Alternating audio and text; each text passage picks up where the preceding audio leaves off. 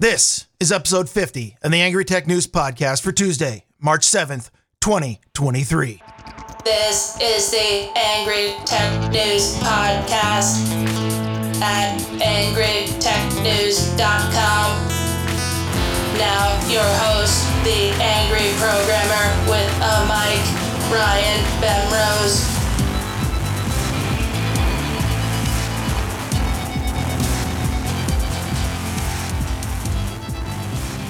Astute listeners of this podcast might have noticed there wasn't an Angry Tech News last week thanks to a completely precedented amount of global warming. The Pacific Northwest experienced a previously undiscovered season that I have decided to call winter. A tree coming down in the wind managed to sever the power line between my little tiny side street and the rest of the city last Monday. Not a huge priority for the power company, but it happened right as I was writing up these stories and kind of lost the ability to write the stories, lost my whole place. Fortunately, Notepad++ has a save feature, but it took 17 hours to restore. And by then, the time for streaming was gone. The moment was gone. My muse had left me. I figured, oh, no big deal. I'll just deal with Grumpy Old Ben's the next day. Then, no Grumpy Old Ben's the next day because of Darren's health. Completely separate thing. I will note, however, that Darren was, I'm wondering about this Darren health thing because he was well enough to do every other show that week, which makes me a little suspicious. Darren, is it me? Really? Then Tuesday evening, I love this one. I got a note from Progo on No Agenda Social who had canceled his monthly subscription because I wasn't doing shows weekly. I was kind of doing monthly shows and he had just restarted it and the first one came in. And he says, well, it figures the very moment that I restart the show, Ryan misses a week. I'm like, yeah. Now, I do appreciate what you're doing here, Progo, taking responsibility away from me for missing a show. So anybody who found themselves really jonesing from an Angry Tech News last week, go ahead and blame Progo, not me. Anyway, today I've got a bunch of stories. Unfortunately, it's an AI heavy episode, and I do apologize for that, but ChatGPT continues to make headlines everywhere because the tech journos clearly are not as bored with it as I seem to be.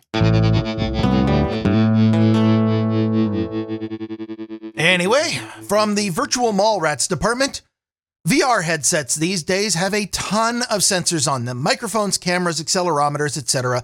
When you connect to a VR world or a metaverse, as you will, the data that they send to the server is a privacy invader's dream. Your voice, your features, your facial expressions, your word choice are all cataloged by a Silicon Valley company to be fed into a database for the purpose of marketing to you, controlling you, and ultimately training the AI model that would be replacing you when Skynet comes online. At least that's one possible future. People concerned about privacy can turn off most of these sensors when interacting with VR metaverses, but even the absolute bare minimum of data required to interact in a metaverse can be enough to fingerprint you, at least according to a study from UC Berkeley, which I tend to believe. The motion data being sent to the server, a stream of 3D points, which determines where your hands and your head are. This is about the minimum required for interaction in a virtual space where you have a virtual body that copies what you do. You have your headset, which has an accelerometer in it, and you generally have hand controllers, which determine where your hands are. And in order for you to, say virtually punch somebody in metaspace, you need to know where those are. The problem is that data alone can be privacy invading. It's easy enough to infer some obvious characteristics of you, like your height, your handedness, or even your gender. But just the way that you move is in fact unique enough, they determined. Researchers used motion data from each of 50,000 users of the popular VR game Beat Saber. They took 100 seconds of data from each user, and that was enough to uniquely identify users with a 94% accuracy. The paper's conclusion was anonymity may not be possible in metaverses.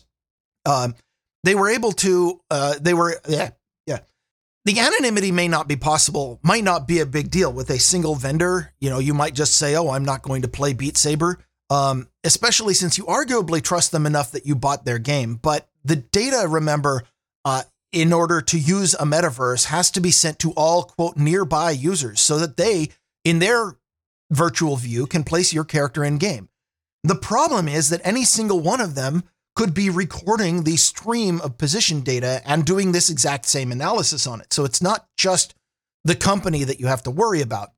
The metaverse is, they're trying to sell us they're trying to sell us mirrors the internet. You walk down a virtual main street, the shops are open left and right. You try to, you walk down Minority Report level things where you walk past a storefront and it says, oh, I know who you are. You're going to get custom advertisement, etc. You walk past the Microsoft virtual store and Bill Gates knows exactly who you are and what you're doing, as sure as if they used facial recognition on everyone walking through a physical mall. Okay, a physical mall, what the hell's that? Asks my Gen Z listeners. Go find somebody older than you.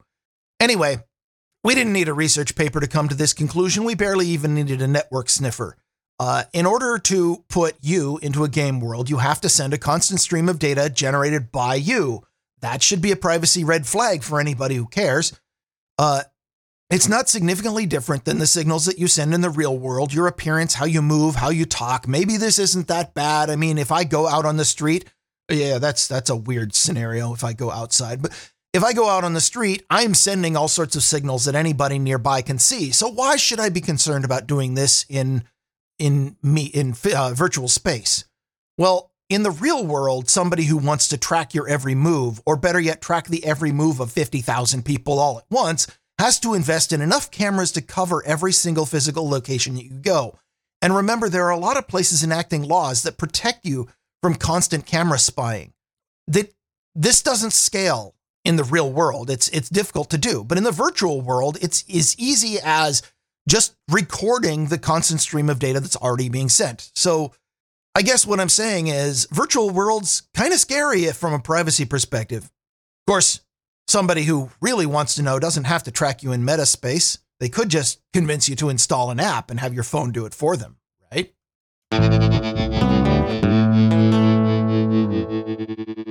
From the Do Facebook Next, Please department, in two separate articles, the BBC has reported that both the EU Commission and Canada have banned TikTok for government workers. The EU Commission made the move for 32,000 permanent and contract employees who presumably do this on their personal devices, but they must remove the app as soon as possible and no later than 15th of March.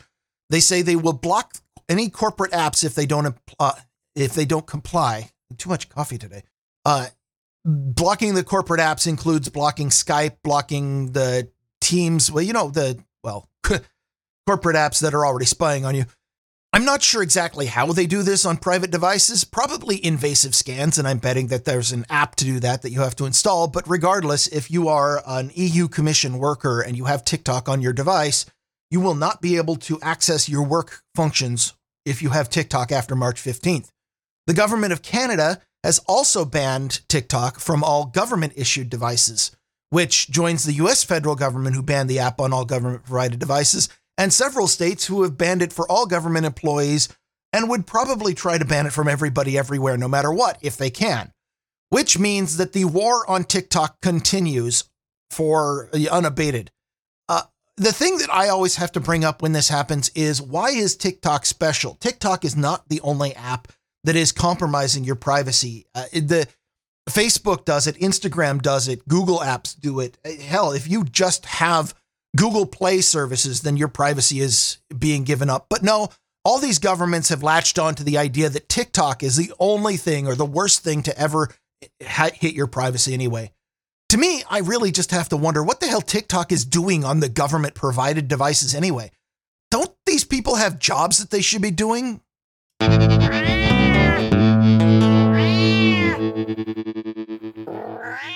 From the Machine Assisted Thinking Department, AI continues to come for all of our jobs. This time, local drive time DJs. This story, I had this story. I was totally going to break it. And then, Adam Curry scoops me on No Agenda, but pretend that you don't listen to that show, because a media company called Futuri has launched a service called Radio GPT. They call it the world's first AI-driven localized radio station.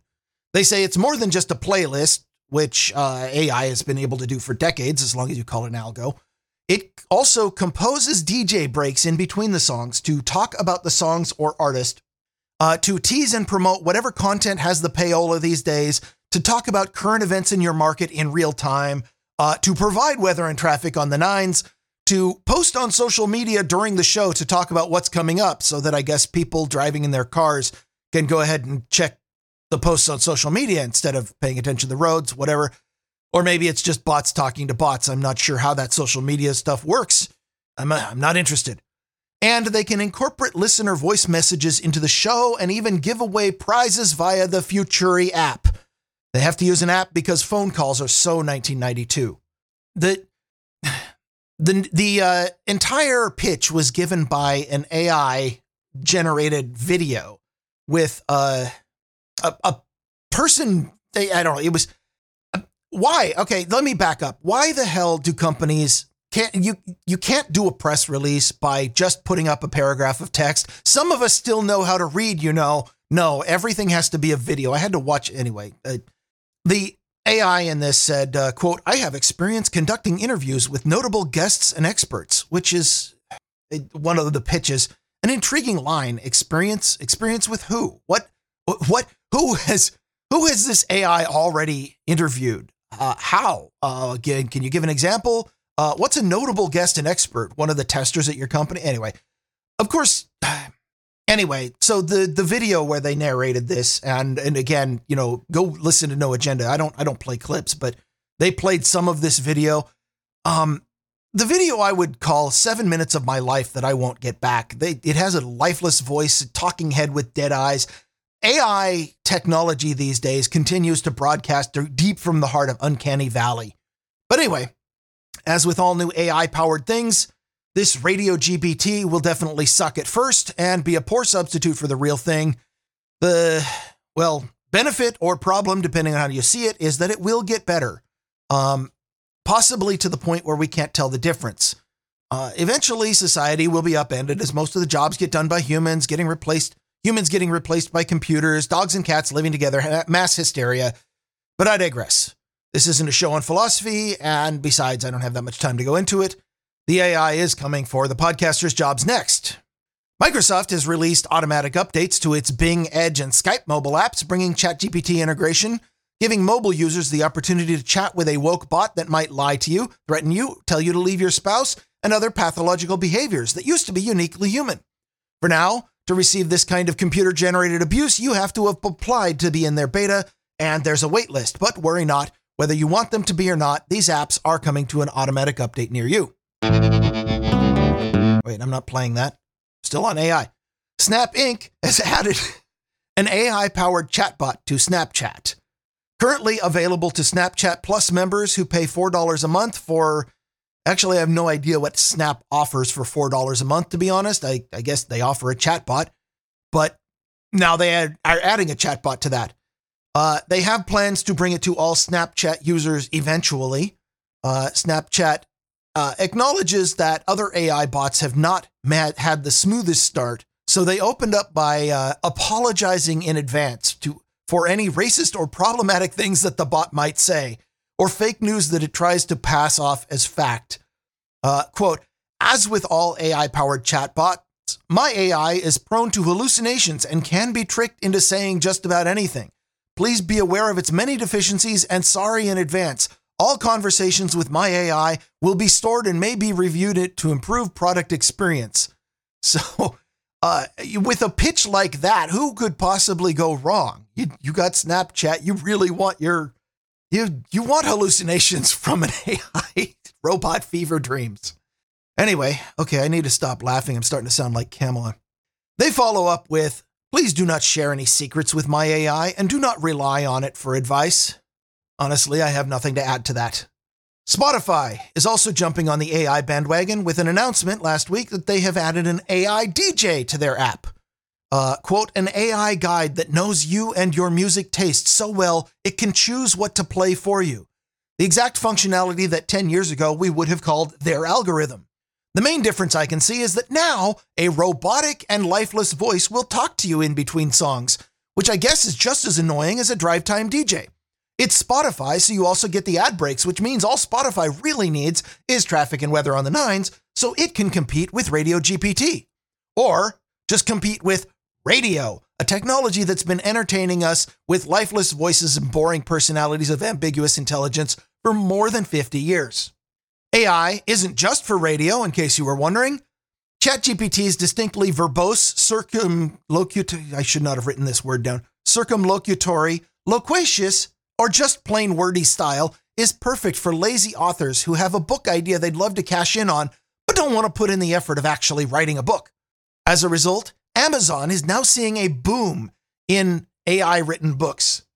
Reuters reports that as of mid-February, there are over 200 books on the list that list ChatGPT as an author or co-author in the Amazon search, although I did an unscientific check just now that listed only 152. Not sure if they purged or if I don't know how to search. Both of those are possible.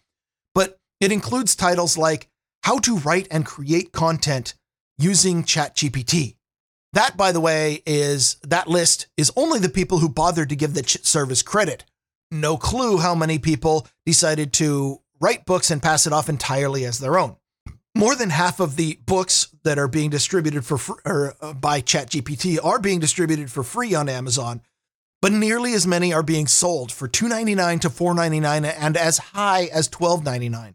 Now, the Supreme Court, if you have recalled in the past, has ruled that AI cannot hold copyright, which means you can be sure that OpenAI, ChatGPT's authors, are not getting credit for books that ChatGPT is writing, and all that money is being pocketed by their co-authors or their unnamed authors, which, I gotta say, not bad for an afternoon of work, feeding prompts into OpenAI's webpage and making $4.99 a shot on it.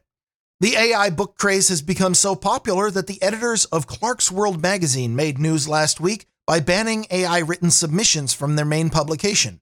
Clarkesworld is a magazine that publishes original sci-fi and fantasy fiction and has been doing so for decades. They received, they say, more than 500 submissions from, quote, banned writers who submitted plagiarized or machine-generated stories, 500 in February, which is up from 100 in January, and a baseline of about 25 per month in October, which was shortly before ChatGPT was released in November.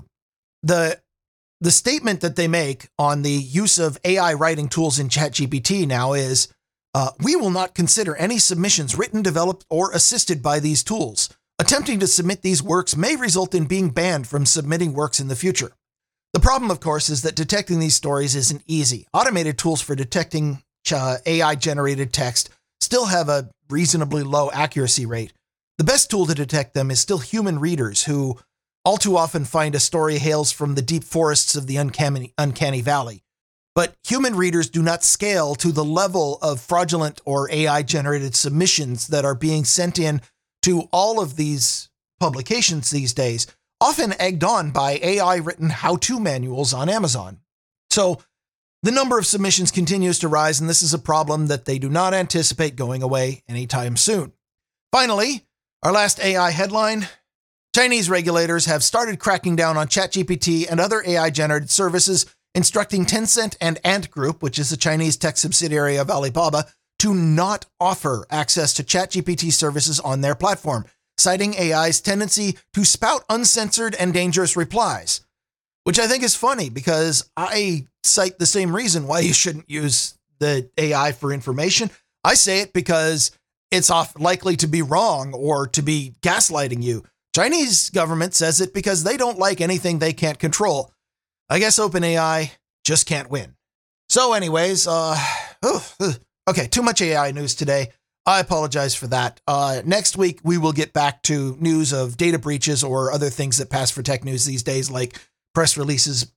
ChatGPT and AI in general are a fad. It's being gripped by all the tech reporters. So at this point, AI is taking up probably a full 40% of all of the tech stories that are hitting my feeds, which probably means that I need to go find some new feeds. But anyway, I think I'm going to cut back on the number of AI stories for the future. This episode will be a fluke. I'm only going to report from now on actual breakthroughs when things change, not just press releases, product announcements from companies jumping on the AI bandwagon, yada, yada, yada. As much fun as it is to make fun of companies latching onto the latest things and getting it horribly wrong with no innovation whatsoever, we don't want it to get boring. As always, though, for a more thorough and enthusiastic reading of AI news, check out the AI Cooking Show at its website, ai.cooking.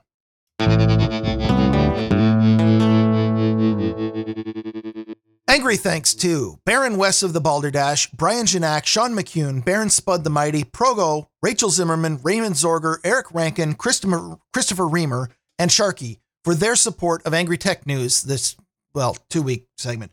Angry Tech News is produced on the value for value model. We don't take sponsors, we don't play ads, and we don't charge you to listen. But we are funded by your donations. If you received some value from listening to this show, please send some value back. Go to angrytechnews.com and click on the donate button. Send what you think this episode was worth to you, whether it's $1 or $100. That's it for now. I'm Ryan Bemrose, the Angry Programmer with a mic. I'll be back next week with more Angry Tech News. This has been Angry Tech News with the Angry Programmer, Ryan Bemrose, at angrytechnews.com. Stay angry. Stay angry. Stay angry.